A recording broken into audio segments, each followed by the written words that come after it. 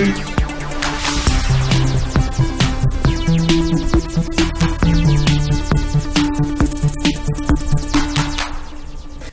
up, everyone? Welcome to GameFace episode 23 right here on Sifted Games. I'm Shane Satterfield, and this is Matt Kyle. It is. And we are here to take you through another awesome week in video games. Big announcements today. We're supposed to be big announcements from Apple today. Whole lot of build-up to a whole lot of nothing, really, is what it amounted to. I mean, it's nice to see Apple even mention games after so many, for years they were like, no games, no games, no games. Yeah, they kind of shunned it for a long time, even despite all the rumors. I mean, there's been rumors swirling about them making a console for a long, long time now. Oh, yeah, I remember we made a skit about that. That's right. Back in the old G4 days. That's the right. iBox. Yeah, that's right. I forgot about that. No wires. It doesn't actually do anything. Yeah.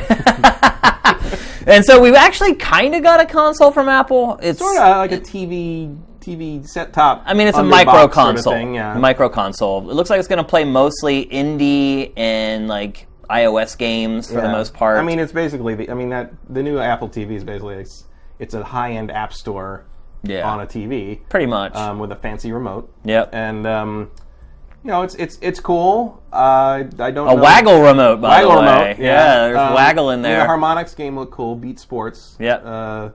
Looked fun. Yeah, it's like Wii Sports played to music. Yeah. It's like a music and rhythm game that you play sports to. Yeah, you like basically you're hitting a baseball to the beat of the 1812 Overture. Yeah. Which is, I dig it. Yeah, Harmonix does good. Harmonix. Typically, they do good stuff. Yeah. It's good for a party game. So yeah, but I got will I buy it? I don't know. Then they get the new huge iPad. Yes, the MegaPad, which reportedly has a console quality graphics card in it. Yeah. Which I don't know how that's possible when it's like that. But I don't know what that means. Yeah, I don't either really. Is that thing going to get really hot? Because like, are they talking about pretty damn hot? Are they talking about like the N64? Yeah, console could mean a lot of things. It could, yeah. It could mean the console of your car. Yeah. But it's like. I mean, obviously that's like targeting kind of the tablet sort of artist types, right? Because Steve Jobs said back in the day, if there's a stylus, we've failed. And now there's a stylus. Now there's a stylus, $100 stylus. Yeah. So everybody knows that you're cool with the official Apple $100 stylus. Right. Well, it is crazy though. It's got like these little like nanomachines in like the tip of it. Like, so like it knows like when and other styles have done it where like it knows when you're drawing with it. Yeah. And it differentiates between the touch of the stylus and the touch of your hand. So if you put your hand on it to steady it, like it doesn't register your hand as like a big handprint. Yeah, I'm sure it'll do cool stuff. But as far as for our purposes and for the purposes of people watching GameFace, not a whole lot to talk about really. Not yet. I mean, the Warhammer game looks good. Do we care? I don't know yet. I mean, that's probably a good question to just ask in general right now. Do you care about Apple TV? No. Me either. Because you don't care at all. The whole time I kept watching it, I was like thinking like, well, this is cool. Like all that stuff they're doing is cool, but like they're sort of glossing over the fact like, oh, look at this. Oh, it recommended this cartoon or recommended this TV show or like this movie, and it's like, well, yeah, but you have to buy all those things, It's not like Netflix where you can just like see everything. It's like, and even like when they pull it up, it'll be like already purchased. It was like, yeah, because you got to buy all that. Yeah, there's no service like a Netflix on there. Yeah, it's just a fancy store. Yep. And then they showed that guilt thing, which was like, really? You're showing like the store for like the 1% shoppers to like buy like a $800 sport coat as like your big 5-minute demo for the people. Yeah. Like that's not really the most populist angle to take on this thing if you're trying to revolutionise television. Yeah, which I think that's probably a bit of a far-reaching claim at this point based upon what we've seen. Well, it's kind of like, one time they said they were going to revolutionise how phones work. And they were right. They were right, yeah. And so at this point, it's like, just keep saying it until it happens again. Yeah. I guess. All right, so that's pretty much Apple. We just wanted to talk about that briefly before we kicked off the show proper. Also want to mention that we have chosen the winner of our Metal Gear Solid 5, The Phantom Pain user blog competition. Beelzebub, I believe his name was. Yep. Did an amazing job. So if you're watching this, Beelzebub, excellent work, my friend. Well done, Lord of the Flies. Yeah, he did a really good job on his blog. You guys should make sure you read it. It is the top story on the homepage right now. So congratulations. He's already got his code. I'm assuming he's already playing away. Be interesting to see if he has the same impressions of Metal Gear as we do. Yeah, so fitting. I mean, Beelzebub could probably be the code name for someone in a Metal Gear game. So yeah, you're probably right. All right, it's time to get to the meat of the show. Let's get to the Big Six. All right, Matt, so something's been brewing between... Long time coming. Marty O'Donnell and Bungie for a long time. Mm-hmm. And so basically what happened was finally the whole thing was settled. Marty O'Donnell won his court case against Bungie over a lot of nefarious stuff that happened with Destiny. And, you know, now that these court documents are out there, it is kind of a scathing indictment of what's going on over there, because one of the things that really bothered me was, if you really dig into those documents, there's a story that's told where Activision basically butted in at one point and said they were working on a trailer for Destiny. I think it may be the debut trailer, the first trailer. Yeah. And Marty's music, which he had already made all the music for. Apparently, he's already made all the music for like all the Destiny games, they, ever. Front-loaded all his music for that, which is like seems like it would be very hard to do that. One, two, it seems like it was a total setup. Oh yeah, like they were already planning on trying to get rid of him, and they were like, "Oh, well, why don't you just make all the music for the next 3 Destiny games at once? Yeah, so we can get your ass out of here, and we'll still have all the great music that we need." So. Anyway, back to that story. So they were getting ready to release the debut trailer for Destiny. His music was the bed for the trailer, and out of nowhere, Activision comes in and says, no. This is the music that you're going to use for the trailer for this. And I guess Marty raised a stink about it and was like, they're messing with our artistic integrity and blah, blah, blah.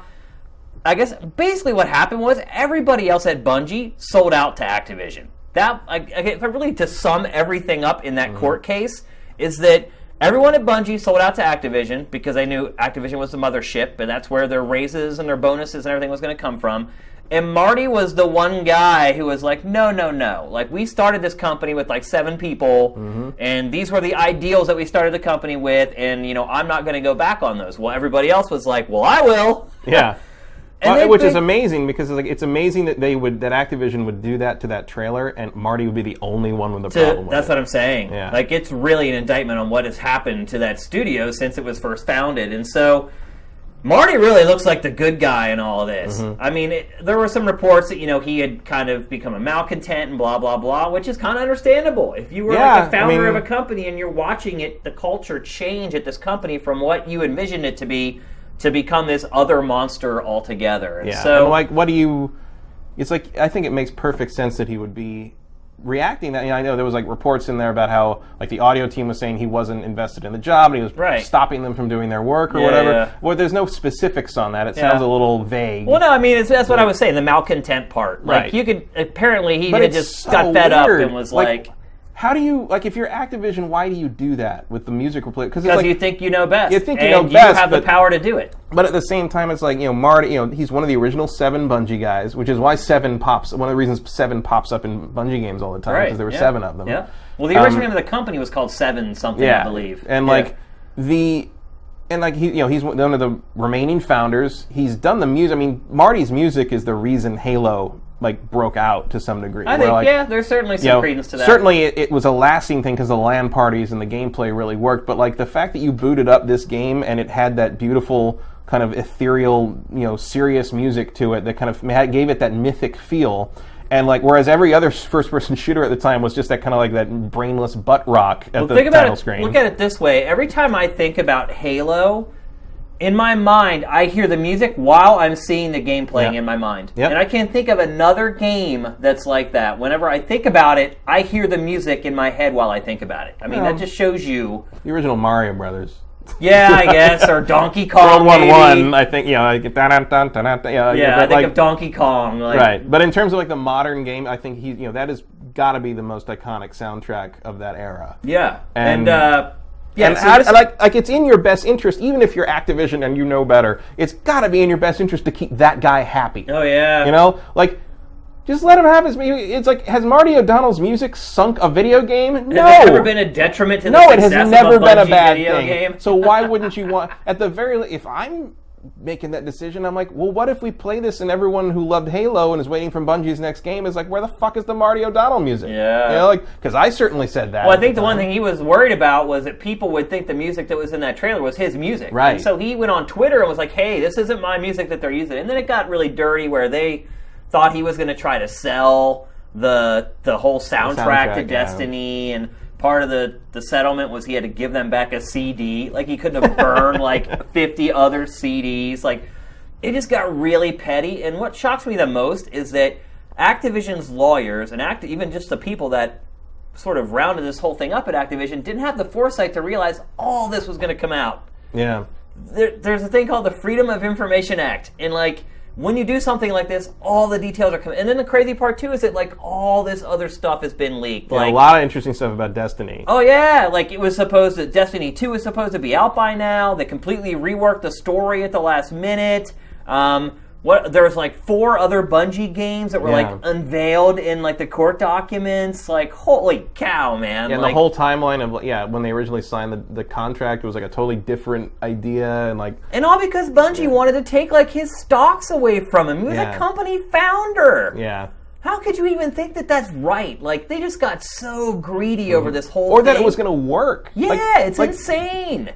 Like I just can't believe Activision acted that way. Like not even just because I thought they were better than that. Like no, I don't look at it that way. I thought they were smarter than that. Stupidity. Yeah, it's just unreal, man. I cannot believe how they shook out. Especially after the Infinity Ward stuff. It's like there's one thing you should have learned is like don't screw with your devs. Yeah, like, don't screw with the people who have actually created the IP. Yeah. Because when you go to court, the judge is going to side in the favor of the person who created this thing that you're making all your money off of. So, man, they're learning some hard lessons again. Like, I just can't even believe that it all shook out this way. And it's just like, if you've ever met Marty O'Donnell, I met him a couple times, and it's just like, just talking to him, it's like, don't fuck with this guy. Yeah, like, he is about who he is and what he gets and what he wants, and he's like, he's no nonsense about that shit. I will say one thing about that guy is that he's one of those people that was not what I expected him to be when I met him. Mm-hmm. Like having just listened to his music and, and like read interviews with him, like I thought he'd be this like really mellow, like kind of chilled out dude. Oh no, but, man, he wants to have a beer and argue with you about politics. He does. He's a fun guy to hang out with at these events. I don't even know if I would call him fun, man. Like I enjoyed it. I honestly, in the time I spent with him, I could actually see where he might rub some people the wrong way, and where over time, if you had to work with him, like you maybe get to a place where you're like, yeah, you know what, I wouldn't mind if there was another composer working here, but that's not how you go about doing things like that. True. It's how they went about it. So, but it's also like, I don't care how annoying someone is if they're a genius. And you need him for that creative work. Let him work from home. Yeah, dude, you're just making music. Let him sit at home in his studio and make it there. Yeah, that'll work. Yeah. So anyway, I think we're both in agreement though that we're glad that Marty won his case. Yes, absolutely. Deservedly so, and we're also glad that hopefully Activision is learning a hard lesson about how to deal with one of its studios and its creatives who actually create the IP that they're making literally boatloads of money on. Although you think they would have learned that with Call of Duty. So. What are you going to do? Marty just started his own studio. No harm, no foul. He got all his stock back. Highwire? He's a very rich man again. So well, good, because he deserves it. I've been a Bungie fan since the old Mac days when Marathon 1 and all that stuff, and I still remember booting up the demo of Marathon 2 after downloading it all night because 50 megs was a lot on the 33K modem. Yeah. And that music starts, that kind of like marathon thing starts up, and I'm just like, this is awesome, like this is great, and all his music has really defined in the Myth games and how he that made those games just RTSs there was never a despairing real-time strategy game before then, but like with Myth and his music, it really felt like, oh my god, like we're gonna lose this war. Like there's no even if I win every level, we're gonna die. Like there's no, and it was just like this different feeling, and it really, really worked. It was he's such a good composer, and he really nails the feel of the game before you even start playing. So I'm really glad he came out on top on that. Yep, agreed. So our next topic, I think, is maybe a little more positive than what we just talked about.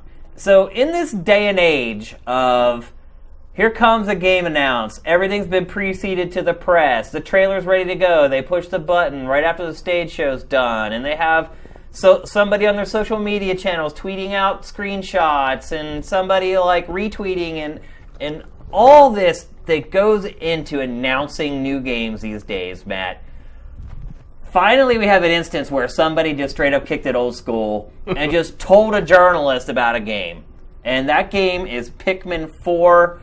Eurogamer apparently was told that the game was almost finished like months ago. Eurogamer sat on this news for months waiting for Nintendo to give kind of the go-ahead to report it or whatever, which I don't know about how That's I a feel whole about different that. story, Yeah, that's a yeah. whole other story we could talk about. But so now they got the okay. They have now announced that Pikmin 4 is not only just in development, but basically finished. The game was started on the minute Pikmin 3 was shipped, according to Miyamoto. And so, one, how do you feel about this, Matt? I mean, do you like Pikmin? Yeah, I like Pikmin.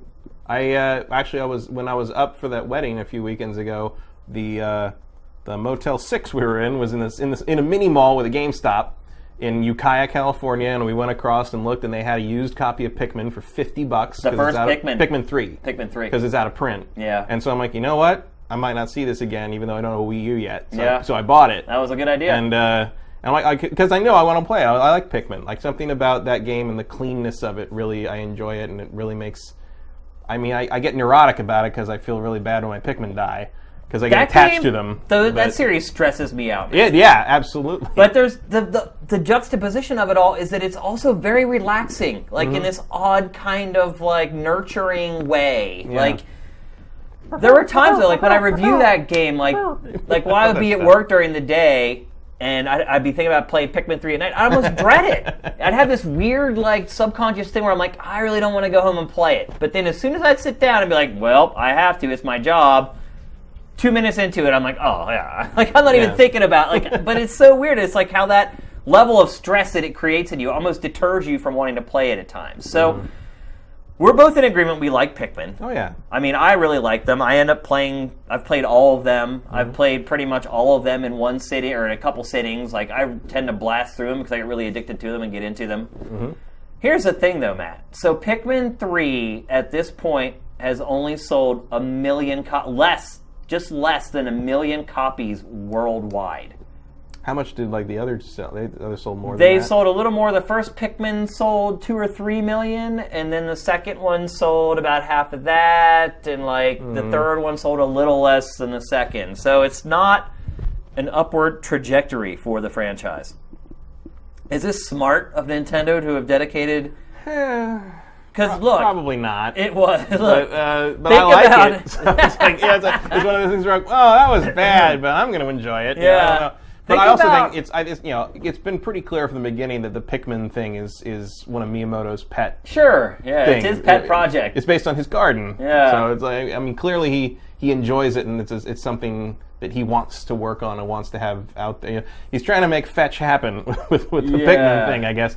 But so on one hand, I think it's cool that we're going to get more Pikmin. But on the other hand, it's like in this time of desperation, which Nintendo finds itself and firmly seated and in. short-handedness. Yeah. Maybe a new Metroid or something with a little more, or just finishing Zelda or anything. You know, I mean, think about it. I don't know their internal structure, but it's like continuing to throw. I mean, I don't want to say good money after bad, but it's like... That's really what it is. It's just that downward trend of like, you know, is Pikmin 4 really going to make any eyeballs pop other than the people like us who already like Pikmin? Right. I don't know, you know, but it's also kind of like their holiday I mean, it could have some revolutionary feature that you never know. Does ingratiate it to a new audience, Maybe but it's chances not of Wii that... chances of that, I'm guessing, are really slim. Probably not huge. Yeah. But I mean, that's kind of where they've sort of settled right now. Is, you know, you've got Xenoblade Chronicles X, you've got Fatal Frame, you've got even Star Fox is kind of B-list, yeah, you know, a little bit, but it's all there for people, you know, for the people who love that stuff. Like, it's a great holiday season, you know. I think it's just basically these are all olive branches to fans, a little bit, so that they don't totally abandon Nintendo. And it's better than nothing, and they're holding those big guns back for the NX. I think that's what, you know. But think Mario back to, Maker like, is probably the last year and a half of that console's lifespan, like how badly it could have used a AAA Nintendo game. Yeah. While this was being built behind the scenes, like, I think it was a look, I love Pikmin, as we established when we started talking about this, but it was a terrible idea to make Pikmin 4. Like, not now. You know, maybe I don't even later. know, like, maybe next generation of consoles when you like have let more it cool power. off. Like, yeah. I mean, your audience has spoken. There's 10 million Wii U's out there at a 10% attach rate, which isn't that bad, really.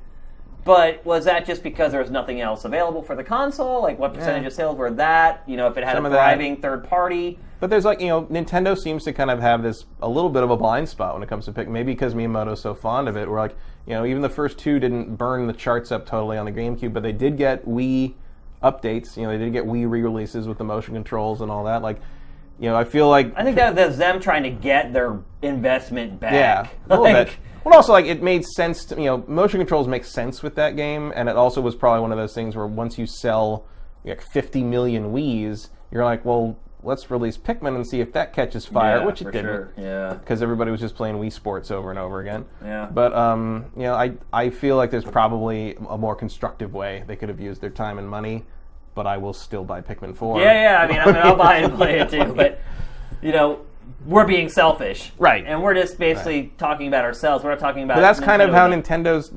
I feel like that's a Nintendo fan thing right now. Is like everybody's kind of got their selfish thing they want out of Nintendo, and most would probably say Metroid. Yeah, and a lot of it, even Metroid is not a sales burner, really. It's not. I mean, it's all Mario and Pokemon. And essentially, even Zelda, Zelda's not on the level. It totally sells. Big budget for sure, but it's also not Pokemon or Mario. I mean, Pokemon and Mario are in a class by themselves. Well, even 3D Mario doesn't sell like gangbusters. I mean, true. That should have been. That should have been one of the big, I think, red flags with like Mario Galaxy. Is it sold what? It was like 10 million or something like that, and like at that point there were like 100 million Wiis. It's like when you only have like that attach rate for the one of the probably the best reviewed Mario game in how many years, you gotta wonder, like, are people even buying the software at that point? I don't even know if Mario Galaxy sold that many. Maybe not. I don't know. I don't remember what the numbers for that were, but I just remember seeing those numbers at the time and being shocked that game only sold that many copies on a system with that install base. Yeah. And to me, that I mean you can say that about a lot of Wii software for Nintendo. Well, I think I will never know because Nintendo will never tell us, but I'm sure. I would bet money that if you were able to somehow survey it, about half the Wiis that were ever sold never played anything except Wii Play and Wii Sports. Yeah, it was just a set-top toy that no one, that grandma or whoever bought, and they played bowling a bunch, and then that was it. It did not move Nintendo games for It's not going to. It never moved games the way the PlayStation 4 is going to eventually move games. Well, you think about the 5th or 6th year of the PlayStation 4's lifespan. It is going to be shoving software. It never moved games the way even the Nintendo 64 did. Yeah, I mean, the Nintendo 64 didn't have a huge install base, but a lot of you could count on that install base to buy. The quarterly Nintendo game. Yeah. Those Banjo games sold. Donkey Kong 64 sold. Like that stuff. It burned up the charts when it finally was released. Yeah. But I think the software drop may have been even worse on the N64. I think the difference for me pre-Wii was that every quarter, Nintendo only released something like about once a quarter, but I was interested in everything they released, and then the Wii, beginning with stuff like Wii Music and Wii Fit. Suddenly, a couple quarters of the year, I wasn't interested anymore. So now you're down. I was down to 2 Nintendo games a year. Yep. And that was a problem. Yeah, and they've kind of continued that trend with the Wii U, sadly. So, I guess both of us happy there is going to be a Pikmin 4, but for the financial health of Nintendo, probably not the best idea. Oh, any guess on which console it's going to be available for? They haven't announced it. I'm going to say both. Yeah, it's kind of has to be. I think. But that's also a little discouraging looking at the NX because. We've been saying that with Zelda for Wii U as well. It's probably going to be one of those dual releases. I think Zelda's going to the NX, period. Exclusively. I don't think it'll be on the Wii U. Why?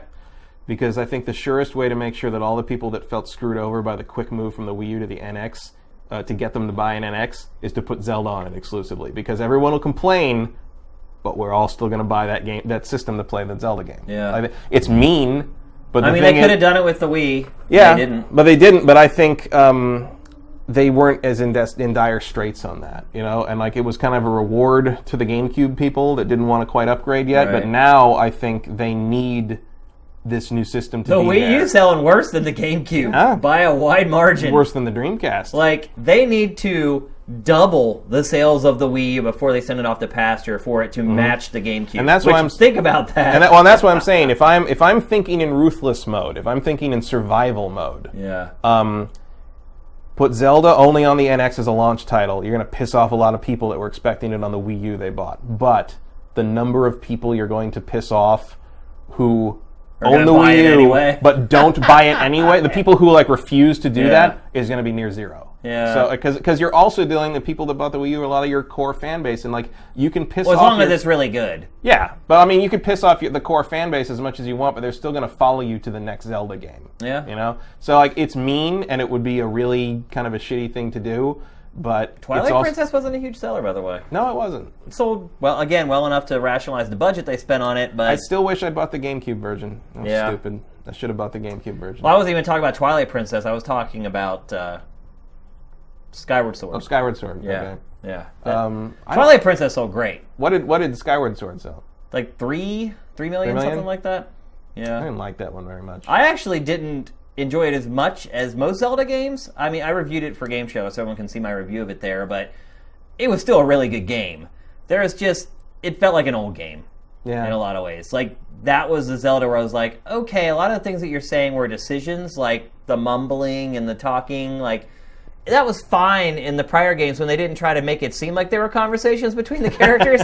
But then, like, in Skyward Sword, they had to have, like, the flappy jaw at one point, and that was, like, the deal breaker. I was like, all right, like, it's time to move on. And for you, and also for Zelda games to be judged fairly against other games in its genre that aren't Zelda. Because other games will get dinged for stuff like that. And so, I felt like Zelda needed to get dinged for it at that point because the rest of the industry had moved on. And anyway. I must have gotten you some good email. Oh, let me tell you. Yeah, people really love that review on GT for Skyward Sword. Oh, boy. All right, well, it's time to move on to the next topic. And this one is sure to invoke a little furor from Matt Kyle. Yeah. From me, too. And we're talking about the Deus Ex Mankind Divided pre-order program. Yeah, very apt title. Look, before we flare, one thing I do want to say is that it is a good idea in theory. I can see why that was thought of as a good idea in the meeting. In theory. Yeah. The execution is where it falls flat. So basically how it works is that the more people that pre-order Deus Ex Mankind Divided, the more it's kind of like a Kickstarter. Yeah, and that, it unlocks tiers. It unlocks like tiers of like pre-order bonuses. So basically it's like a crowdfunding pre-order program, and then everybody who does it gets better stuff for doing it. But then on each tier you have to pick which bonus you get. So even people who are okay with the tier system are like, well, wait, I want all 3 tier 1 things. Like, no, you got to pick one. Right. And then like the tier 2 is like, I think it's like an exclusive level or like a digital soundtrack. Right. And people are like, but I want the level, but I also want the soundtrack. And so, or you can pay $150 for the collector's edition and get everything. Right. And yeah, it really is like a Kickstarter, isn't it? It is. That's really what it is. But like, the real kicker though is 4 days early.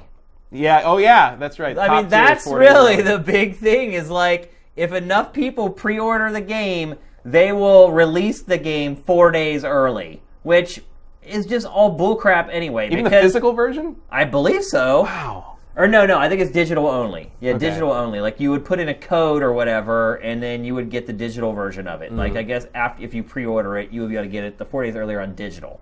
So you're like separating, you're like creating this like haves and have not thing. You're also basically like there's nothing to it. Like releasing something 4 days early is not a big deal. It's like you're basically just flipping a switch on a server somewhere and saying, "Yep, you can get it now." Boom. Like, we could have released it 2 weeks early, but we don't care. You know, it's like I like the thing about the pre-order thing is.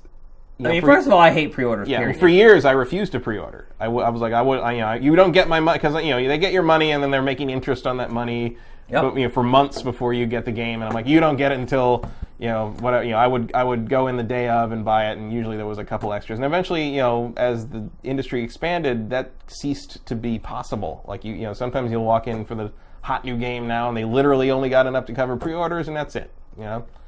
I don't think that's true though, man. Like I don't think there's really any unless you want the swag. Yeah. There's really no reason to pre-order. I can't remember the last time I went to a game store on a game's launch day and there weren't enough copies for everybody. Actually, these days, if I pre-order, it's because I don't want to forget it's coming out. Oh, yeah. You get that phone call from the game store. Yeah, that or like Amazon. I order on Amazon and like a package will show up. I'm like, what the hell is this? Oh, Fallout 4. Right, yes, okay, yeah. I order for some of the swag from like if I go to GameStop, it'll be because I want one of the pre-order bonuses. Right. And they've gotten better about a lot of that. It used to be just a poster. Yeah, but like, well, it's also like they've gotten better about things are at midnight. It used to be that stupid midnight launches, and they were like total chaos. And now they figured out kind of the group system, and now they go on sale at 9 here at Pacific time because they go digital live on at midnight Eastern, so everybody wants everything at the same time. So it's gotten better, but like the pre-order thing, you also get, if you pre-order, you also get like an extra level that everyone else can't play.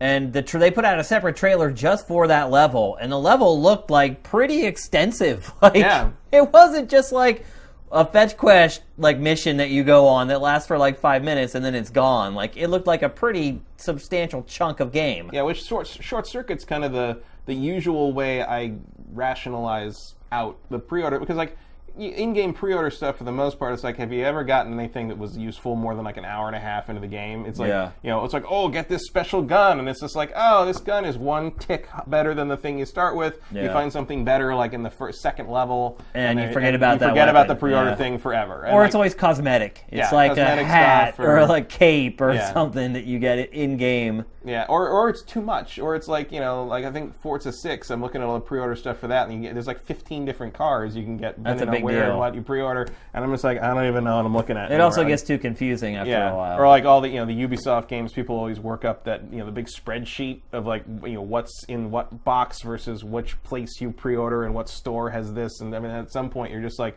I'll just see you when it's $19. You know?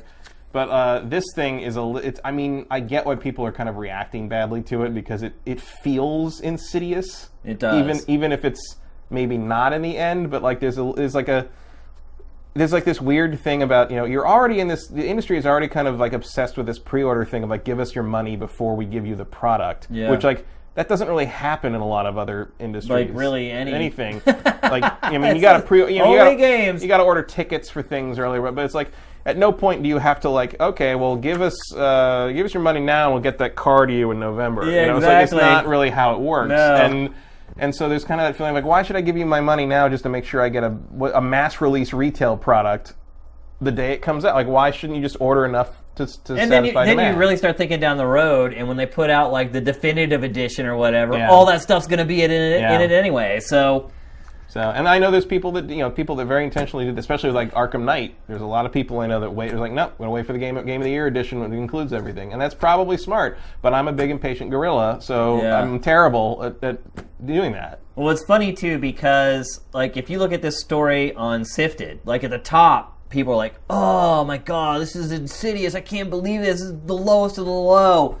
You keep scrolling down, someone's like, oh wow, I just pre-ordered. Because it does kind of depend on your perspective on how you take something like this. You could look at it like it's awesome, like, oh my gosh, I get to pick what's in my collector's edition basically, or my whatever rewards I'm getting instead of just having to take what I'm given.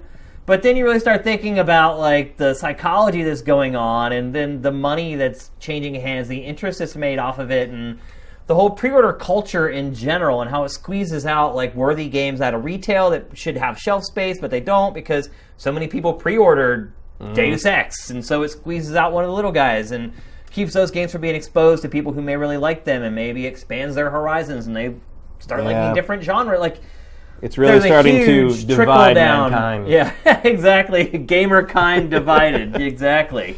And then there's just like the whole haves and have-not thing. It's like, oh, well, if you pre-order, then you're like, you're elite. And then Shane, who just stumbles into the store on launch day, well, here's your game. Like, you don't get any of this other cool stuff. I don't know. No, you don't get the shiny cover. Exactly, yeah. It's only going to get worse because, especially if something like this takes off, like I haven't looked at any of the stats to see like how many people have pre-ordered and like how many tiers they've unlocked at this point or anything. But if the game is still like 6 months away, it comes out like late February or whatever. So there's a lot of time. But if this becomes really successful, they're going to repeat it. You know, Square Enix will repeat it. You know, other publishers will repeat it. I mean, look, it's one of those things that happens in a meeting where people are like, oh my God, that's like the best idea we've come up with in like 6 months. And then... You'll go far here, Johnson. But then you have like the skeptical guy who comes into the office the next day and is like, hey, wait a minute, I thought about a couple... Too late, it's already in motion. And then that's corporate America. Kill him. Exactly. Or at the very least, fire him. Yeah. So... It'll be interesting to see how it all plays out. Like I said, as far as like the sifted users, they all seem kind of split down the middle on whether they think it's a good idea or a bad idea. But generally, that's the type of stuff that fosters great discussion. So, and really, that's what they want more than anything. Yeah, exactly. People talking about it. That's for sure. Oh yeah, I mean, look. So well played. Mission accomplished. Because here we just spent 10 minutes or whatever talking about it on GameFace. So it is what it is, but still a worthy topic of discussion. I feel. I think so, and as the trend continues, I think we'll see it more and more. Especially if it's, like you said, if it's successful and people react more positively than negatively to it, I'm sure other people will follow suit.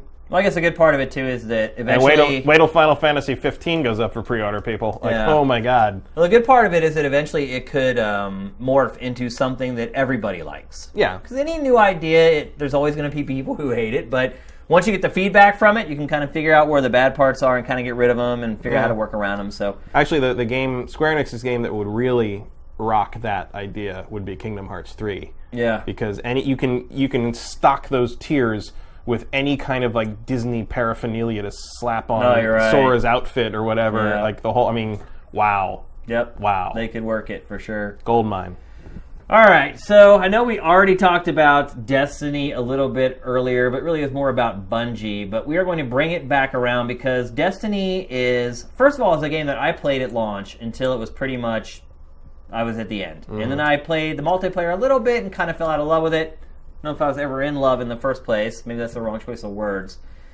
But there are big changes that just launched today. So Destiny 2.0, I guess is what they're calling it. Year 2. Yeah. Year 2. 2.0, whatever, launched today. And people are having crazy problems like with downloading it and whatnot. Mm-hmm. But here's the thing. Another reason I haven't gone back to Destiny is because it has become, for me personally, like very confusing. And I've said it on the show before, like I really don't even understand what's going on in the game anymore. But Matt, you have continued playing the game. And so you have a good understanding of how everything works.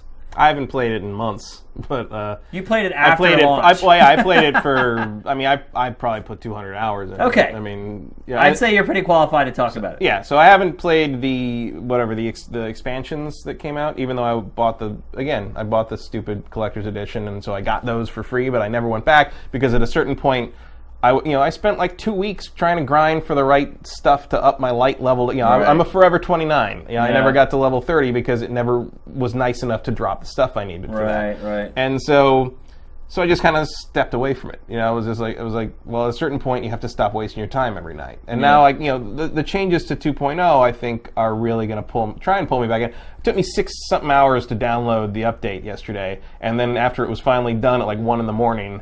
I tried to log in and the servers weren't working, so I have not played the Year 2 content yet. But all the stuff in there looks really good. I mean, you're going to be able to get to What are the biggest changes that you feel like are going to impact it the most that might get you back to playing? Well, what's going to get me back into playing, 3 main things.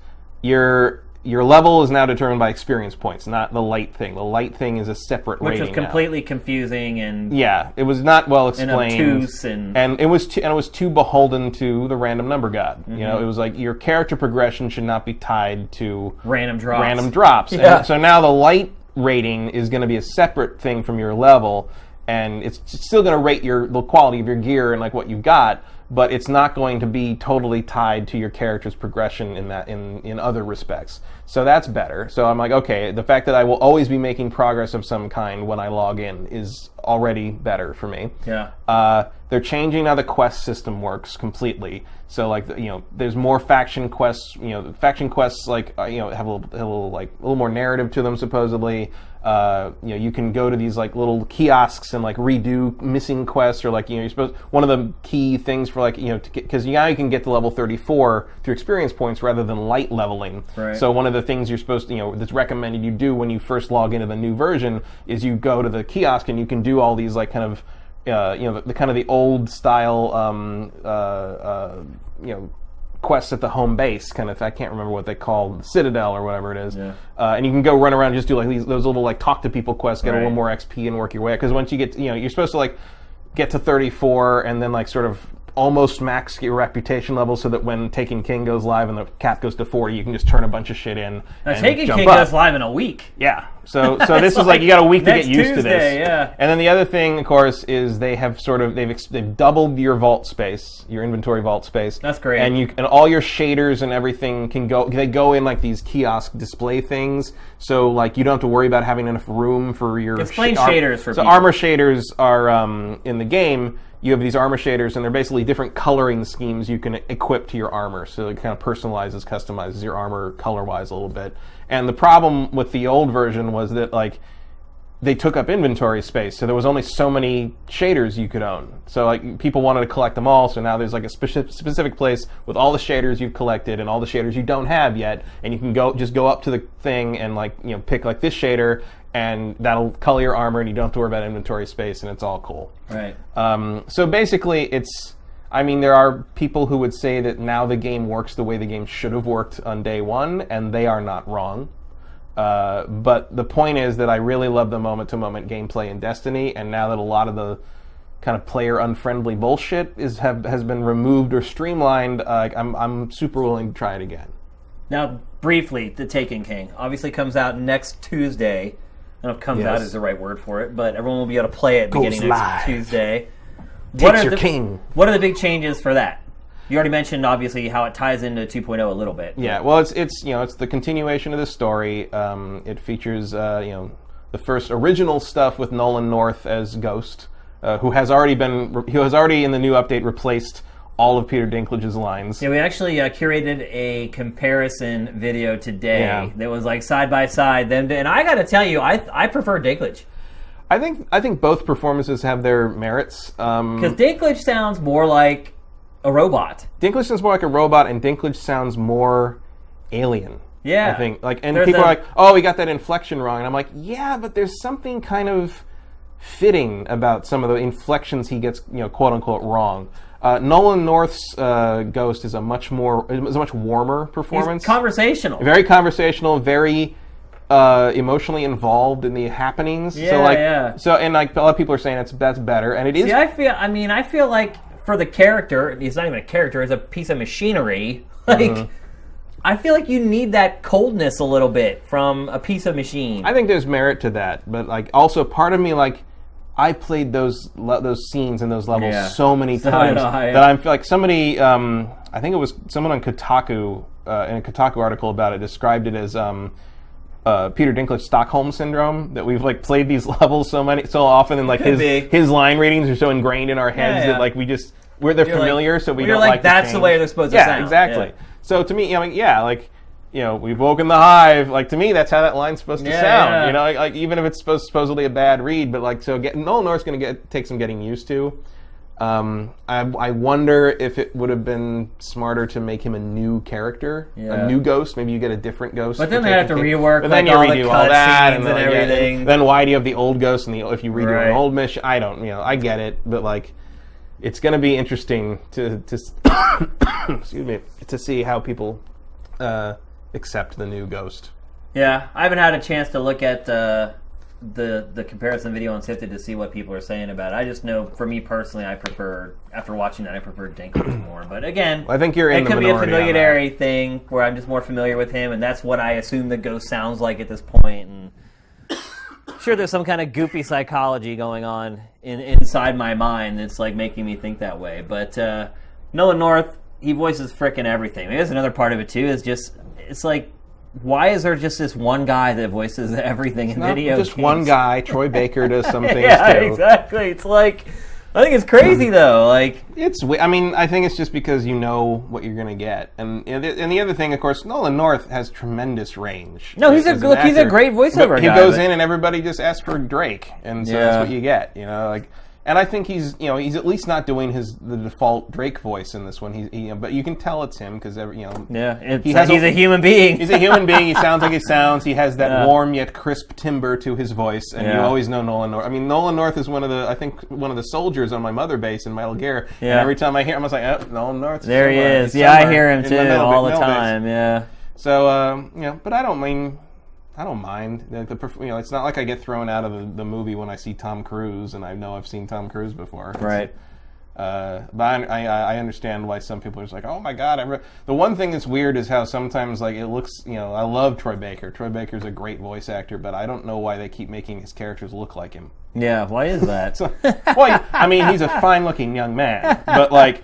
At a certain point, you're like, why does Revolver Ocelot kind of look like Troy Baker? Because the emotion capture. Yeah, exactly. Yeah. But at a certain point, it's losing my mic.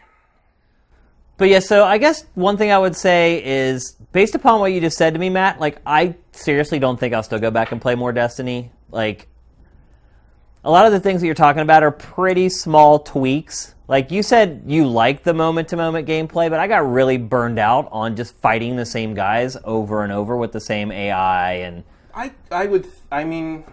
Destiny is weird to me. Here's the thing. Destiny is an MMORPG. Yeah. And I think people who really end up loving Destiny a lot of times really liked World of Warcraft at one point or some other MMORPG.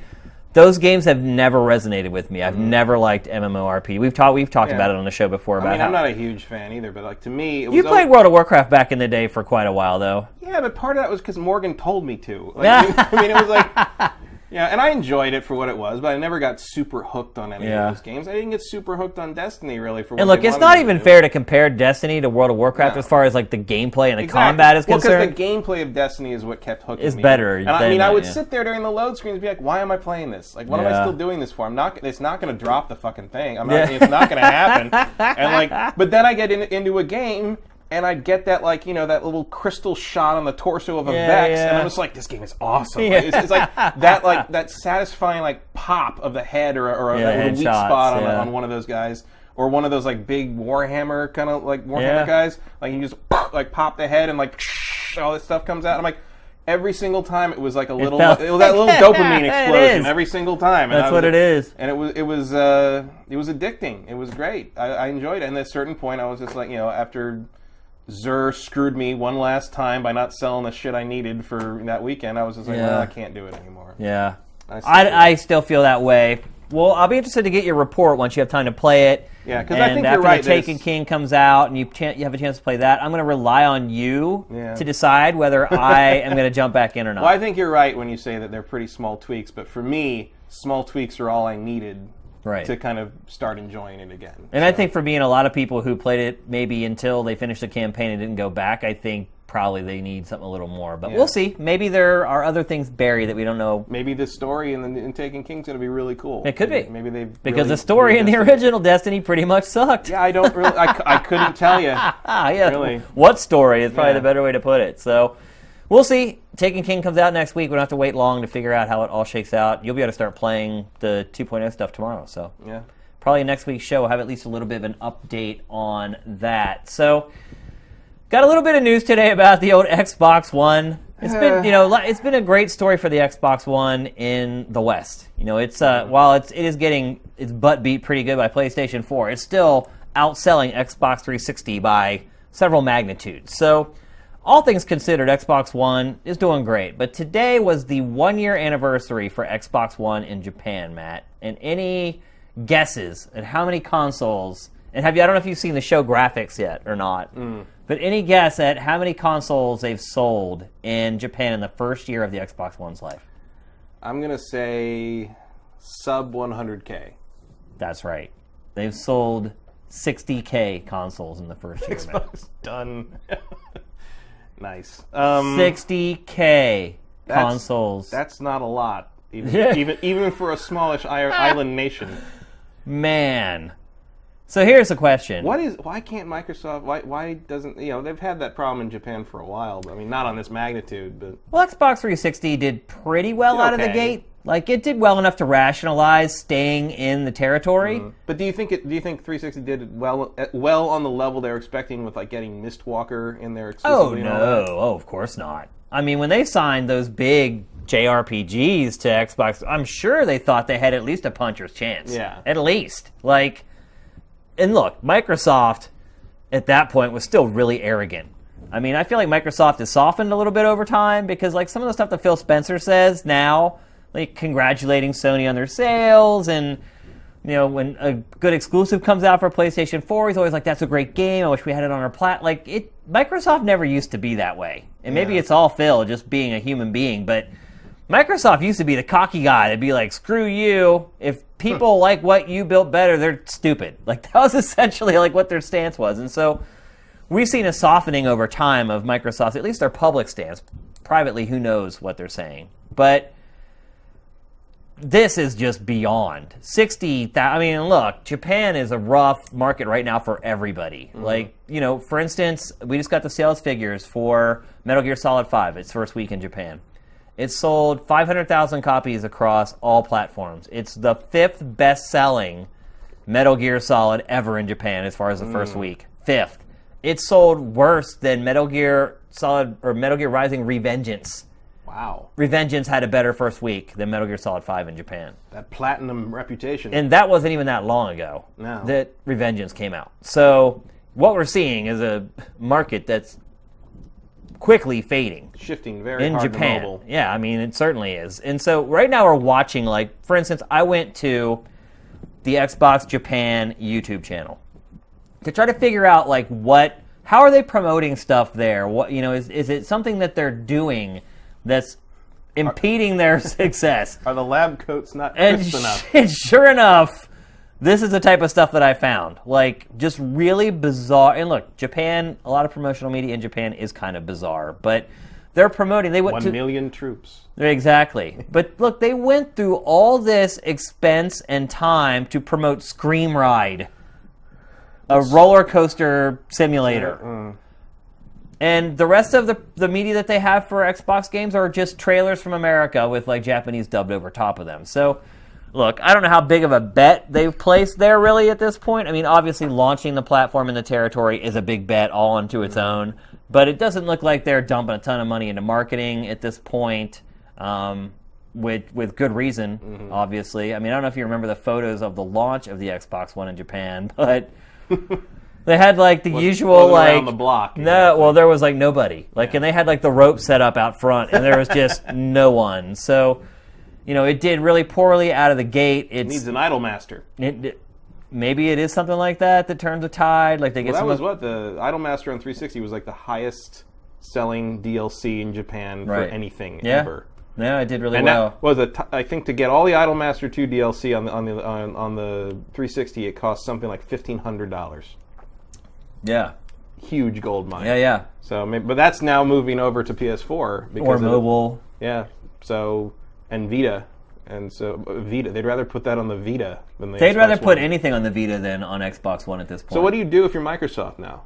That's the question. Like, do you stay? Do you go? I mean, and then you start thinking about... If you go, there will be trouble. Yeah. If you stay, there will be double. And then you start thinking about the next generation. Like, do you bother launching there? I don't... I feel and like... at that point, the market may be so small... Yeah. Will anybody launch? Like, I'm really starting to wonder if, like, video game consoles will even launch in Japan in, like, 2 generations. Yeah. Is there, like, is it that inertia or that kind of tradition of, like, the game console, notwithstanding pre-84 video game crash, because of Nintendo, you think of video game consoles come from Japan. Right. Yeah. And the idea of not having your console in Japan used to sort of be the idea, like, well, then you're not a real console. Right. But now... is the market big enough and global enough that you don't need Japan You don't need anymore. to worry about Japan anymore. I mean, Microsoft's making a killing. Yeah. They aren't making any money in Japan. But then, like, do you also torpedo yourself? And it's like, what if, not that it's a huge thing, but, like, what if Microsoft didn't release in Japan? Would they still have Scalebound? Would you still be able to get Japanese developers to work on your system? Yeah, because it's just money. There's money there. Yeah. I mean, that was just a cash play. That wasn't like Platinum being like, we really want to make a game for the 50,000 Xbox One owners in Japan. Like, some of those guys are going to be very grateful, though. Yeah. I mean, honestly, the only players in Japan who really play Western games are developers. Like, the people who make games in Japan are the ones who might be interested in an Xbox One, but... I wonder how many American expatriates have those Xbox Ones. I'm guessing 5,000 of those sales are Americans who are living in Japan who bought it, but, man, it is just awful. Like, I can't remember a console doing this poorly in Japan, like that had the force of marketing behind it that Xbox One does. And makes you wonder what the trick is. They still have shelf space over there. Like, you go to game stores and they still have a good third of the shelf space, like, which would lead you to believe that Microsoft is greasing some palms over there with the retailers. Like, why else would you keep the shelf space in there? Yeah. Like, if you went there towards the end of the GameCube era, you could tell Nintendo was definitely not greasing palms, because, like, they would have, like, literally one little dinky rack and maybe, like, 5 consoles there for sale. So, you know, at this point, it's probably too late for them to pull Xbox One out of Japan. But the reason I want to talk about this is just, in the future, not just for Xbox One, but will these console manufacturers, even 10 years from now, will it even be viable to release a console in Japan? Because it's really not at this point. I mean, the Wii U... Like even Sony. Yeah, exactly. I mean, Sony's done terrible, too, relatively speaking. It hasn't done great at all. I mean, that's evidenced by the Metal Gear numbers more than anything. Yeah, so I feel like, with the Japanese market shift to so hard to mobile, there's probably no way to recover that.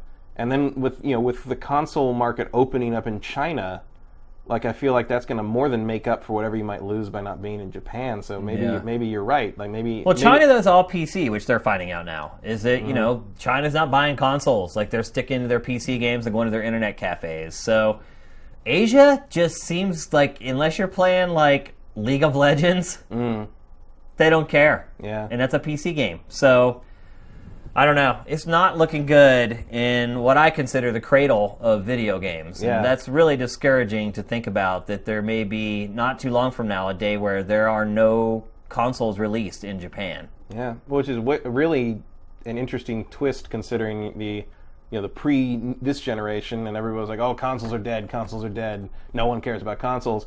No, not true. No one in Japan does. Tons of people care about consoles, but it's all in the West. Yeah. And now Tokyo Game Show is coming up. That will be a good barometer for Japan's industry. Although, if you look at the floor plan of that, it's almost all mobile. I'm just hoping to find out one way or the other on Persona 5. That's the big question mark coming up for TGS. I think everybody's wondering the same thing. I mean, there's a secret Square Enix game that they're showing for the first time that was kind of shown in a trailer for their TGS. What about Kingdom Hearts 2.9? Yeah, exactly. Another LinkedIn leak there. So, all right, I think it's time to move on to our last topic of the Big Six. So, gaming's changing, Matt. We have people on YouTube making $8 million a year. We have live streamers making their living sitting at home, streaming video games while other people watch it. Well, even pop culture dorks who have no clue what they're talking about, like Jimmy Kimmel, have picked up on it. And so this week, Jimmy Kimmel ran like a funny little thing where he basically can't understand why people want to watch other people playing video games. And in all honesty, like this little segment that you're seeing right now is really funny. They end up nailing it. They do the whole how far do you take it, where you have a guy watching a guy. Here it is, a guy watching a guy watching a guy, and God watching that guy.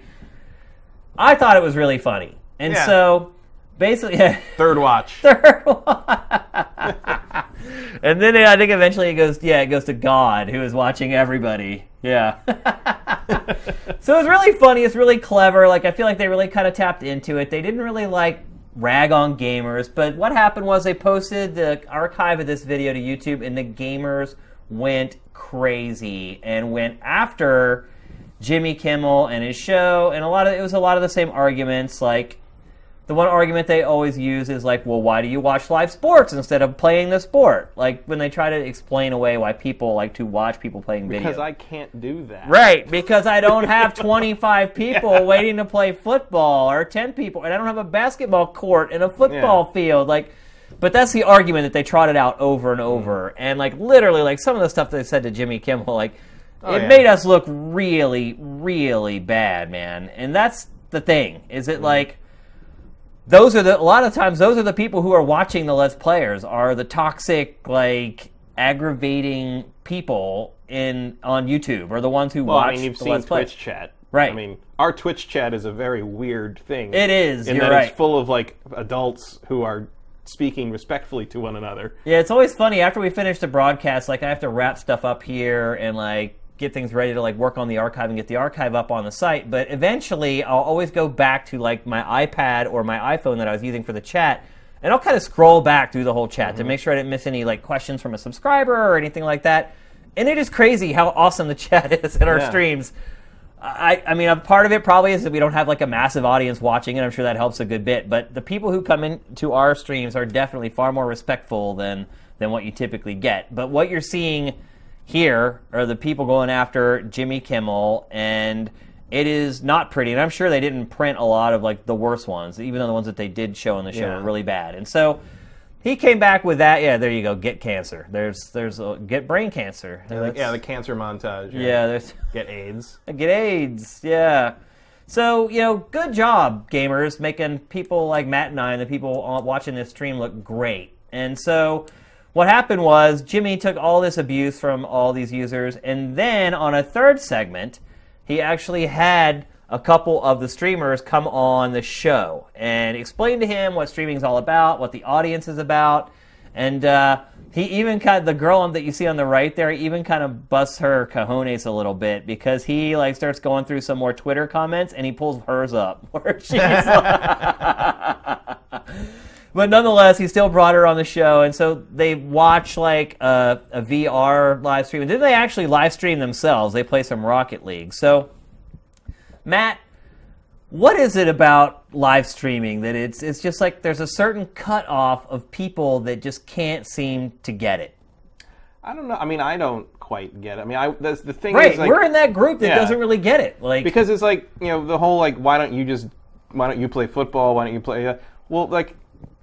It's like kind of like I do understand why I watch Evo on stream or like tournaments and stuff where like it's like yes these guys are doing things I can't do, which is why I watch sports. Because the players in these games are way better than I ever was. Or they Street Fighter that's why I watch, or even stuff that's more casual like the Adventures of Gutex and Mike Ross, where it's Excellent Adventures, where it's like those two guys are way better at Street Fighter than I'm ever going to be, even after 25 years. So it's fun to watch them do stuff. But like most live stream stuff is not that. It's just people playing games very casually and hanging out and talking and all that. Yeah. And like, I don't really care about that. And so to me, that's not a valid argument. Like, why don't you go do this? Well, because I do that myself. I do just go play a game rather than that. But I kind of, I think we've talked before about how, like, we're lucky in that we have friends and, people who also play games. We can always find people in real life to go hang out with, either play games or talk about them or whatever. Yeah. And there's a lot of people out there that don't have that and find that in these live streams. And so I think that's one of the reasons you see people reacting so virulently and toxically to this is the idea of questioning how, because I thought that skit was funny. Like, I think you got to be able to laugh at because frankly, any hobby is ridiculous if you're super into it. Do you think that's the root of the whole problem, though, is that a lot of gamers take themselves way too seriously and cannot ever be made fun of? Possibly. I mean, you hear the whole kind of narrative about like how it's a refuge from bullying or it's a refuge from being an outcast or nobody else likes this and I found a community online that does, so I don't feel like I'm as alone. But aren't these people doing to other people exactly what they detest? They're trying to bully other people. Somewhat, but I think the impetus of it is like it becomes something that they can't joke about because it's too much of a lifeline. And while I get that, like, my whole career has kind of been about making fun of games talking about them lightheartedly, kind of having it be something you enjoy. But I think, there's a real thing that a lot of people have about having these outsiders in their world. And, and sometimes, I try not to have that attitude. Sometimes I do. I had it a little bit on Force Friday when I was standing in line with 300 other quote-unquote Star Wars fans. Yeah. And I'm thinking back to the Episode 1 merchandise launch where there was 30 people, and I'm like, look, in 15 years, geek stuff has gotten so huge, and you can't go to a nerd convention or anything without just being swamped by people. See, I've done that at concerts for bands that I really like. Yeah, where I've followed them for years and years, and I've bought all their albums, but then suddenly something happens and they become big and they get this new influx of fans, and you go to the concert and these people are elbowing you, or they're not paying attention to the show, or they're watching the whole show through their cell phone. I get defensive over it. And so there is a semblance of that innate, I don't even know what you would call it. You probably don't want the guy holding the cell phone up to get cancer. No, and I would never say anything like that. But I get annoyed by it, right? By their behavior. Me too. But yeah, of course, I'm never going to go and say the things that people said to Jimmy Kimmel. And so, what is it though about our? And I almost hate to say our, because I don't want to really be associated with people who do stuff like that. If I knew the answer to that, I would probably be doing it. Yeah. I don't know what makes you want to say that to someone. But it's not even what they say. It's just that they get so defensive over gaming that it compels them to act in this way. Yeah, I think it's it's an important part of some people's lives. Important part of people who identify as gamers. As we've seen a lot of that. But the irony is that when you're watching somebody else play games, here's a little surprise for you: you're not a gamer. Yeah, but do they? You're a spectator. It's I don't call myself an NFL player when I watch an NFL game. But when the Steelers win, do you say we won? I don't actually. Okay. I know a lot of people do that. Okay, though. well you're sane. So no, but I know a lot of people that do. A lot of people do that. Yeah, it's we won. It's well, you didn't win. You didn't do anything. You watched it on TV. Exactly. Yeah. But there's that feeling of identity, and when someone sits there and says this thing is stupid, some people are going to take that as a personal attack, and it's on one hand it's ridiculous, but on the other hand it's human nature. And the main thing But I don't think it's human nature to react in that way. No, the main thing is when you get upset about that, you should probably just go back and do the hobby. Go do it! Rather than decide to yell at Jimmy Kimmel on the internet. Yeah. I mean, I'm still convinced that a lot of people that watch Let's Plays are just people who can't afford games, or people who are too young to be able to buy the When I was a kid and all I had to play over and over again was the Game Gear version of Shinobi, to the point that I could play it without getting hit. I would have watched live streams all the time too of all these games that I couldn't afford, or maybe games that you aren't allowed to buy or play because they're M-rated or whatever. That's what I'm saying. But mom and dad don't know that you're on the M-rated thing watching on the YouTube. someone play all the way through Phantom Pain or whatever. Right. Yeah, I think that's a big part of it. And look, I understand that as well. Just like you, when I was a kid growing up, my family wasn't rich. I got a couple games a year, and they were always my birthday or Christmas or whatever. And so a big part of playing as many games as possible with having somebody else who had a Genesis while I had a Super Nintendo, and trading those consoles for a few months at a time so we could play each other's games, which I kind of liked, that whole community part of it. But, it was never like this. But I could understand now why kids would be if there was such a thing as Let's Plays back then, I would watch them, no doubt. Oh, yeah. Because you're at least experiencing these games a little bit. Even if not fully, you are kind of living vicariously through the people who are playing them a little bit. And if you find somebody you like, I can understand why kids are into Let's Plays, totally. But when you start getting up over the age of 8 or 9, or maybe even younger than that, that's where it starts to get a little dicey. Because, you can see, well, maybe the grammar isn't great, but you can definitely tell that some of the people writing this stuff, they're not 8-year-old kids. They're teenagers and 20-year-old people.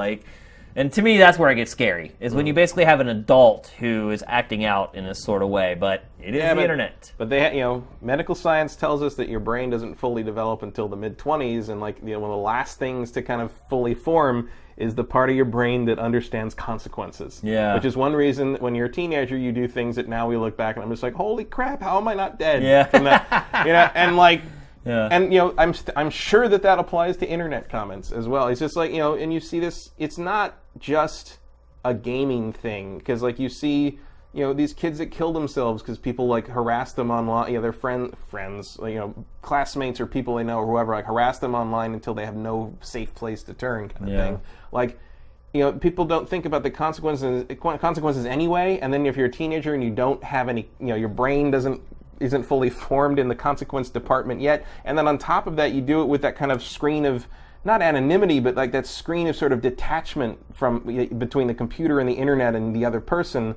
Like, I can totally see how it would become simple to just sort of behave that way and detach yourself from the consequences that would be attached to that if you behave that way to someone in person. Because clearly you're not actually going to tell Jimmy Kimmel to his face as he walks out of his studio to get cancer and AIDS. No. Like, no one's going to do that. No, but like keyboard warriors. But like, it's just, I think that's just part of that world, and we don't. We're on the tail end, the front end of that. We remember a world without the internet. We thank God all of our youthful indiscretions are not on YouTube for our children to find one day and be like, well, you can't tell me not to smoke that because look at this video. Right. It's like, don't tell me to wear a helmet because like, look at this thing where you jumped off the roof. It's a different world for these kids. It is, for sure. But I still feel like... I don't think that excuses that behavior. It definitely doesn't, yeah. But it's just one of those things where this, and I don't know, like, do you think, like, do we have to accept that this is going to happen periodically now? Like, what's going to happen? Like, that type of a reaction? Yeah, or someone's going to say something, people on the internet aren't going to like it, and you're going to get this crazy sort of death-threatening Yeah, I think you are going to have to accept that. Yeah, like, there's no real solution. I think it's only going to get worse, in all Yeah. honesty, as people become more and more isolated by technology. Because that's the irony of technology, is that technology rarely seems to be built to bring people together. It always seems to be built for people to be... It's sold on that. Yeah, but it never is. It's not used that way. Yeah, it's always used for people to be isolated but not bored. And until that paradigm shift happens... What? Man, you could just slap that on a picture of someone in a VR helmet right now. Yeah. Couldn't you? Isolated but not bored. Yeah. And until that paradigm shift changes in philosophy of entertainment, like, I just think it's going to keep getting worse. Like, I've got an image in my head of like people in like a VR bar where everybody's just laying in like dentist chairs with these things on, and like you've got like two circles, and the two circles, like, these two people are really angry at each other. Yeah, it's like, but it's all we all came here to be alone. Yeah, we came here to be alone together so we can play the same game together. But I know you're there. Yeah. That's all that matters. It gets so twisted, Matt. It really does. It's like, why don't you just get up and go punch him? Yeah. He's right there. But no, I don't know. It's going to get weirder. I don't know if it's going to get worse, but it's going to get weirder. VR is going to make stuff really weird. There's going to be this odd fringe, I think, that's just going to... Because really, you could just not even have a real life anymore. Yeah. You can have this fake life that is totally absorbing. And like I've mentioned before, like, once Facebook gets a hold of VR, which, I mean, they've already got a hold of it, but once they integrate VR into Facebook, and so you're visiting people, like, virtually through Facebook. Or like Netflix wants to have it be like you go sit in a virtual theater with all your friends and watch a movie. Watch it with like, people are never going to leave their house. Yeah. Well, then Amazon has the drones coming to your door, so you don't have to go out and buy anything anymore. Like, well, there is an actual, like, speculative, it's not, I won't call it a scientific theory or anything, but it's like, it's a hypothesis that, like, because everybody has those questions about, like, if life is so common in the universe, where is everybody? Like, how come we've only seen it? And one of the actual like hypotheses is that at a certain point, a civilization develops basically VR, the Matrix, basically, and everybody jacks into that thing, and exploration stops. Yeah. And like, and somewhere, so that out there in the galaxy, there's probably like, 7, 8 dozen or so civilizations maybe, but they've all plugged into this VR world. They've given up. And they don't care. They don't have a need anymore. They don't care anymore. It's like if you want to go to Mars, you just go to Mars in the Morpheus. Yeah, like, that's the point. Yeah. And you can breathe. Yeah. So it's a possibility. Yeah. That probably should have been called our deep dive, because we went pretty deep right there. Yeah, we got serious. Okay, so that's going to wrap up the Big Six. We do have a trailer of the week this week for you guys, and it was actually slim pickings for trailers of the week, but the good news is the one we selected is really freaking awesome. And I know when I tell you what game it is, you're going to be like, oh, what? It's Forza Motorsport 6, but don't groan or go to the bathroom just yet. This is a really... Yeah, it's a good one. This is a really cool trailer that harkens back to the old school arcade days and early console days. So stick around. This is actually the TV commercial for Forza Motorsport 6. Rated E for everyone.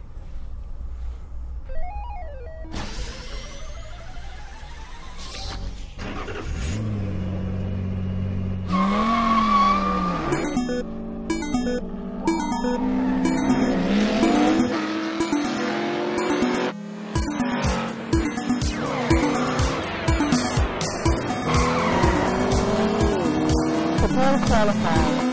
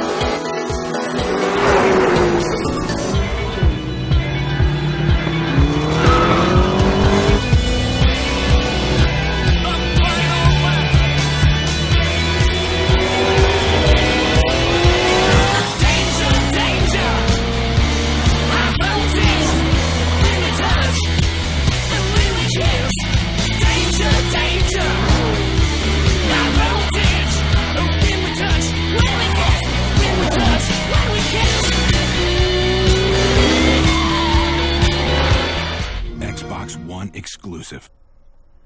So we like to have fun on GameFace, but, well, actually, let's talk about that trailer first. What I love about that trailer is the audio. Like, they pull all the sound effects from, like, pole position and, like, I can't even remember the name of that that arcade racing game, but they showed it right at the beginning. It's just black and has, like, a white outline for the course.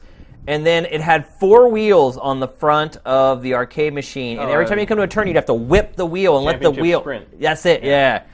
Like, I just love... They pulled all the best, like, old games, all the best sound effects from those games. Like, class work right there. Because let's be honest, like, they've put out, like, 20 trailers for that game. And after, like, the second one, like, I was like, whatever. Yeah, cars. I know, I watched one that was Cars. And then I watched one that was Cars in Rain. Yeah. And after I saw both of those, I was like, I get it. I don't really need to see anymore. Yeah, 3D puddles. I'm into it. But they've managed to find a way to make that game look really interesting. And it's also a way of kind of connecting it up, you know, because like it's so tempting and so common, especially with like Gran Turismo and stuff. Kind of that whole, it's a simulation of the greatest simulation of cars you'll ever see. It's a driving simulation, like, and like, you know, even as someone who's interested in cars and that kind of thing, it's just like, come on. Yeah.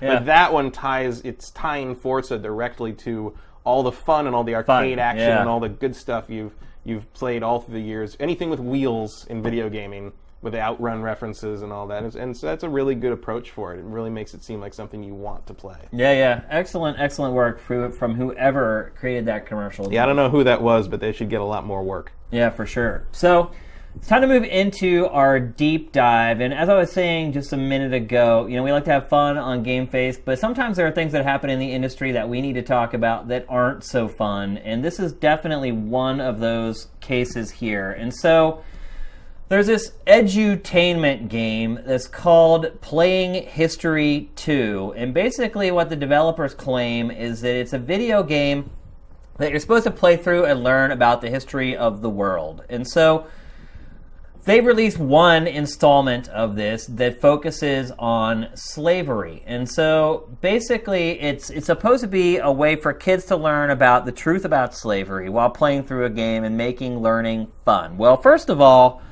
I don't know that we should ever mix the words slavery and fun into the same sentence. No. That was probably maybe the first red flag. There's your first mistake. Yeah. Is if you're going to teach the kids about slavery, you probably don't want to cast them as the slave trader. Yeah, you probably don't want to put it in a video game at all, because kids, when they're young, like, you know, as you get older and you play M-rated games, you don't immediately assign fun to video games. It's like there are serious games and there are games that make you think, but when you're a kid, every video game you play is fun. That's what you play games for, and that's all you're allowed to play are the quote-unquote fun games, because everything else is M-rated or teen-rated. So trying to make learning about slavery fun was just a big mistake. And the first thing we should mention is that this game was made in Europe. So there may be some cultural tone deafness going on with this. Also, that guy's floating. Yeah. Well, so this game was basically was on Steam Greenlight. And it ended up getting greenlit and going on through. And so the base part of the game is this. It's like kind of an adventure game where you kind of go through the world and talk to different people, and they explain things to you about how slavery worked, how it started, how it worked, and basically all the god-awful details about it. But what made this game controversial, because this game was on Steam for a while before anyone really noticed it. And then what really made the game controversial is that it has a mini game inside it that's like Tetris. And if you want to roll the footage there, Tony, of the next clip. So this clip is what really, really caused a huge uproar. And You're basically, kidding. No. So it's Tetris with slaves, essentially. Where you, Wow. where you, basically there are different, the slaves are shaped differently, and then you have to pack them into the boat like Tetris. And it's like, look at the comical sea serpent. Oh, it's insane. Jazzing it all up. Yeah, exactly. Look at like the happy-go-lucky Oh my mouse. God. Oh, yeah. What? Yeah, it's insane, dude. Who- Insane. Like- So, here's the thing. Once people got an eyeful of this, and you could take it off, Tony. I think we've seen enough of that. Once people got an eyeful of this, of course, there was like all kinds of outrage. And the developer had the balls to explain it, to try to explain it away. And he's like, oh, well, you know, our games are there to teach people. And sometimes, like, for people to remember something, it has to be shocking. Like, he was basically saying, like... I'm pretty sure that's not... Yeah. Any, like, that's... He was basically there saying... There was no human Tetris to be played back. That's not a basically, learning tool. He was saying is that, like, in order to pound a point home sometimes, you need to shock people. And that was the theory that he used to explain why anyone would ever create something like that. Like, dude. So these last two stories, the Jimmy Kimmel thing, this thing, it's like two cases where other people are making me feel bad about playing video games. And the association of when people see stuff like this, they're like, oh, that's the way gamers are, and that's how gamers think. And, like, I feel like we almost have to take it back, man. Like, we need to start, like, this campaign. Like, Gamergate made me feel that way, too. It's like, you guys, why do you guys get to use the name Gamer in your title? Like, why can't you just be like Jerkgate? Like, why do you gotta drag me into it? And so they did eventually. They wouldn't take the game down, but the people who made the game took the Tetris minigame out of it and then put it back up on Steam where it is now without that minigame. So I guess that's progress. Well, the uproar over it was like how overwhelming. Does that get to the how? Imagine the meetings. Or meeting. No one said anything. No one said, "Hey, you might want to think twice about this one," because wow, like what? I mean, I'm a little speechless. On and then it got through Steam Greenlight and like. And how long? It was up there for months. I don't think it was that for long. A while? I think it was just like a while. Man, and like, I mean, just the art of the characters is not. Oh, I know. Particularly just kosher. Like, oh yeah, like even before we showed like the Tetris mini game, just the way they drew the African characters, or it's the like giant bug eyes. Awful, and stuff. man. I mean, well, it's like, you know, and sometimes you run into that like outside of America. You know, the U.S. has a very, it has the history of slavery. It has the Civil War. It has a century of basically social mistreatment of African Americans. Yeah. And which is all coming to a head right now in the news. If you notice, all this, all Black Lives Matter and all that is a direct reaction to kind of this problem. And outside of America, like that history doesn't necessarily exist, and you see things when you travel the world where you're like, oh my God, like there was that store. There's a store in Tokyo we found called Black Music. Yeah. And it is exactly what you think it is. Yeah. And some of the imagery they use in their flyers and around their store is something that would not be really offensive allowed here. in America. I mean, it's just not, the blackface idea is not something we accept in this country. Right. And it's not it has become clear over the years that to me that does not carry that same stigma in Asia and Europe necessarily. Yeah. And so sometimes you get situations like this where like Americans will freak out about that. And I think it happened in Australia. It was in like a talent show or sort of thing in Australia where there was a group of white Australians who performed. Their act was they performed a minstrel show in blackface. And they did it with an American celebrity judge was there, and he gonged them and was just like horribly offended by it, and nobody understood. They're why. like, "What? They were great." And they're like, and he's like, "This is a very serious and important thing in American history, and we do not allow that. We do not accept that. We do not think that is something that's acceptable."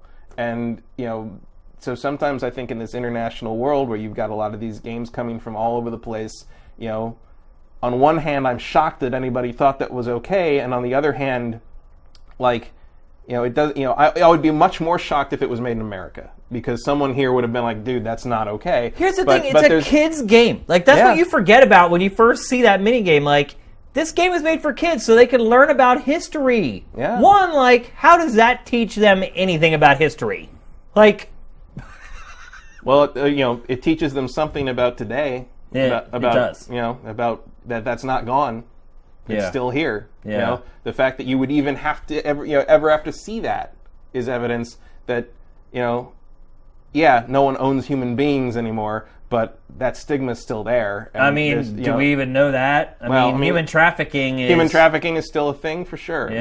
But like the peculiar institution, as they call it, is gone. But then now you've got people trying to repeal the 14th Amendment. So it's a symptom, I would say. Here's what really bothers me is that all the press that this game has got. And look, there are pockets. And what was Playing History 1? Yeah, I don't even want to know. Were you like handing out smallpox blankets? Yeah. What was malaria popsicles? I don't know. I don't know how it could get much worse than that. But Yeah.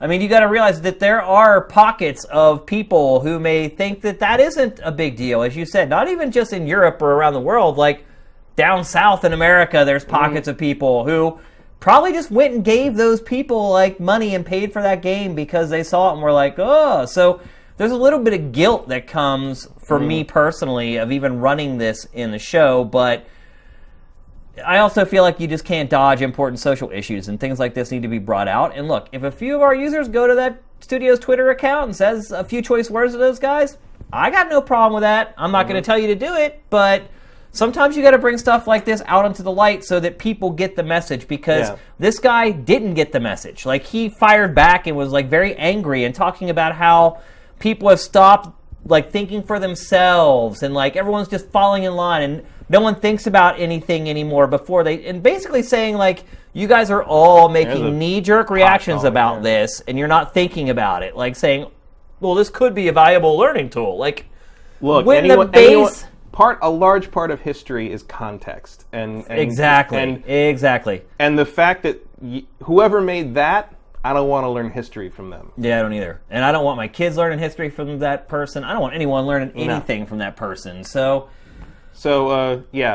not thinking beforehand, like, I don't think you're in the... that's pretty funny, coming from someone who made Slave Tetris. Yeah, exactly. So, yeah, like I said, I'm not going to tell you guys to do it, but...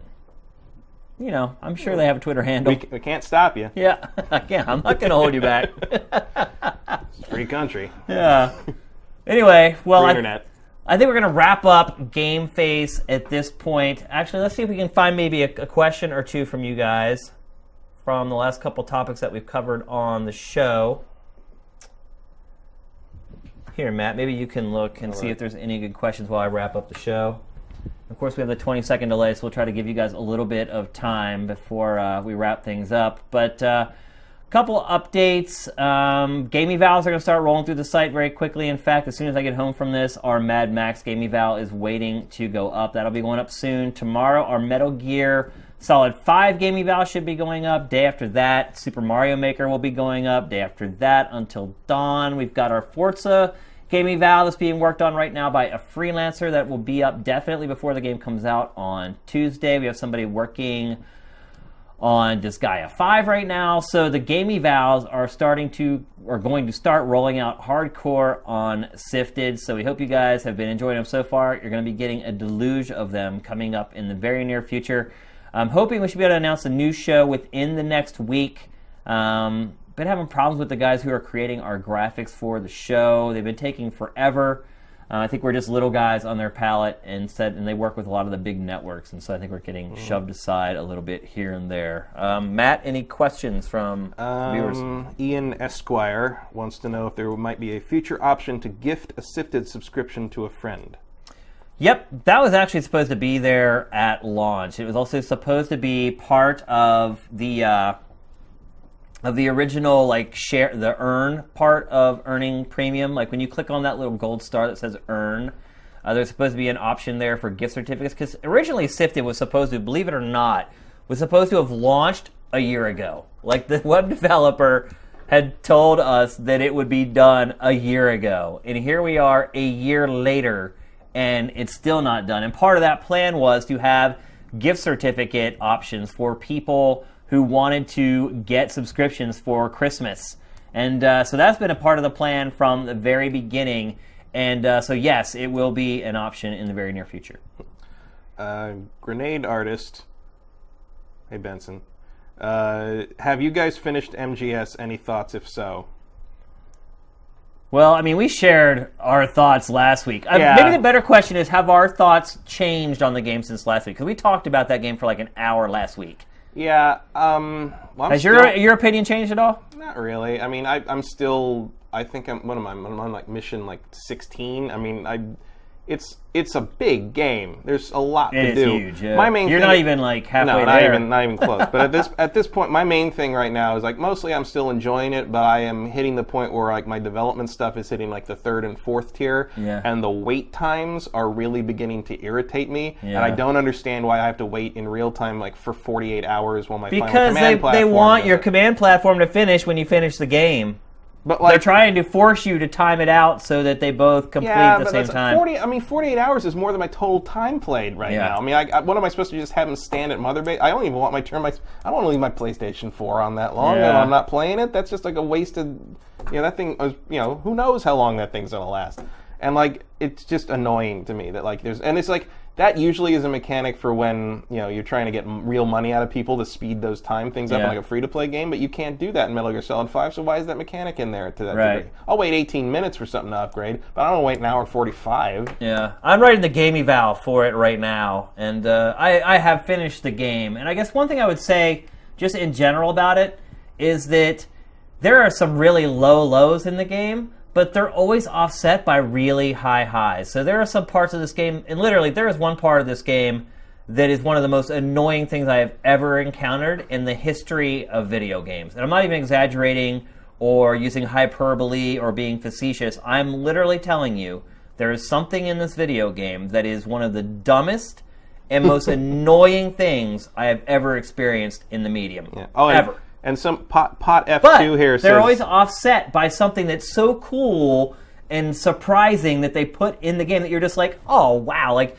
they thought of that, but they didn't realize this was stupid. Like, it's a very odd game, I guess is the best way to put it. Well, and also pot F2 says 48 hours. Do you mean 48 minutes? No, I mean 48 hours. The final command platform upgrade takes 48 hours, and it doesn't count down when the game's off. It has to be on. It's crazy. I mean, that's the way all the platforms work. And as they go, like, it's just like any RPG. Like, you have to get more to go up a level. And it's that way for, like, pretty much everything in the game. And when you're building Mother Base, like, at first, every hour or two, you can upgrade Mother Base. But eventually, it's like, okay, now you need to wait 4 hours before the next upgrade. Now you need to wait 48 hours until the next upgrade. And the forward operating bases take even longer. Yeah, and some of it I just think that, it's not really intended for most people to upgrade fully before the end of the game. It's for people who become obsessed with the game and want to have something to strive for while they just keep playing the same repetitive missions over and over again. Yeah, so. I would be less irritated by it if it counted down when the game was off. Yeah. Like if I had to wait 48 hours real time, if I could sleep while I was doing it, that would be different. But the fact that it expects me to have the game on that long is just ridiculous. I guarantee that anybody watching this, when you get to that place I was talking about, you will be like, Ah, that's what Shane was talking about. Well, and you haven't finished it yet. I have finished it. You have finished it. So, okay, and so the follow-up there is, without spoilers, did you like the ending? I really didn't like the story at all. Like, I thought the story was just awful. And also, the big reveal explanation of what's going on is just completely idiotic. It is, in my opinion, hands down the worst Metal Gear story ever. Really? Like, other ones, the stories were dumb, but they were so convoluted that I felt like I didn't know what was going on at certain points. And so, like, as not somebody who was obsessed with the series, I always assumed that, like, there was something cool going on that I just didn't get. You know what I'm saying? But with this story, it is so... It's all cut and dry. There's no mystery with it. So it really is just incredibly dumb, I guess is the best way to put it. And do you think the Deus Ex pre-order tiers will unlock regardless of the number of pre-orders for publicity's sake? That's from Tan Indigo. Yeah, because they can totally Indigo. They can totally hide that, right? Yeah. It's like, we'll never know. No one's ever going to know, right? Yeah. So and you don't want to be like, oh, you didn't pre-order enough, we're going to have to take that away from you. Like, that does not PR. It doesn't work that way. I would say... Yes, they will still unlock because I'm guessing all of those things are already being manufactured. And so at this point, there's really no going back. I mean, it is still 4 or 5 months away. So yeah, maybe they're just going now into production. So maybe they look. Here's the thing. Like, anytime you do a poll or you ask people to vote for something, generally all you need is the first 5,000. So if you ever run a poll, you will know the results of that poll when the first 5,000 people vote. And so... when you're doing pre-orders or you're buying, you're basically voting with your money. And so they'll know, like, they probably already know from the first 2 days whether it's going to be a success or not. And so there might be a slight chance that they actually wouldn't go through with it, but I'm betting they do. Yeah. All right. Is that it? Only one more. Dogface Pig asked, how do you feel towards sites that give reviews over games they don't 100%? I feel if you don't 100% a game, you don't see everything that's in the game, thus reviewing only part of the actual game. I think I would disagree with him on that one. Yeah, I think finish the game. Finish 100%. the game. 100%. I mean, that means you're... I reviewed a lot of Assassin's Creed games, and that would have taken a long time. You really want someone to chase down every feather in Assassin's Creed before they review it?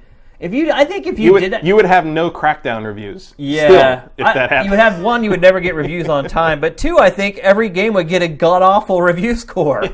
Because, look, most people don't want to chase down every little doodad and gadget in a game. Like, how do you 100% in Madden? Like, do you have to finish franchise mode? I mean, you finish franchise for review anyway. You have to. At least 2 seasons, because you have to see how the season stats roll over into the next one and everything. So... yeah, I no disrespect. I know you're one of our big fans who watch the stream every week, so I got a ton of respect for you. But I respectfully disagree with you on that one. Yeah, I mean, if you can 100% it, go for it. Yeah, I mean, look, if you have all the time to burn, if you get the game like 2 months before it comes out and you have that much time to do it, sure. Yeah, I have 100% of games I've reviewed, but it's certainly not. My criterion is finish it. Yeah, and I would never require that of the guys who are writing game evals for Sifted. I'll never say that you have to 100% a game. I just won't, because they wouldn't review games for Sifted anymore. They'd be like, dude, like, I'm making like... yeah, at a certain point, the pay per hour 10 cents an hour. Yeah. You'd have to pay people like $20,000 to review one game. So, yeah, for myriad reasons, it's just not quite feasible. And in all honesty, I don't think reviews that were taking into account like tedious collecting, which is what most people consider it, would be good for the end user. I don't think people want game evaluations that... and I can't think of a game that I've 100%ed where my opinion of it really changed dramatically. After I tracked down all the crap after I finished... you're right. You're absolutely right. So, all right, that's going to do it for this week's GameFace. Like I said, look out for all those game evals coming. Look out for the new show announcement. I know I've been saying that for forever, but it really should be coming very, very soon. So... thanks for watching the stream to everybody who may have stayed up in Europe tonight, and for everyone around the globe. We really appreciate it. We'll see you here next week. GameFace is up and out.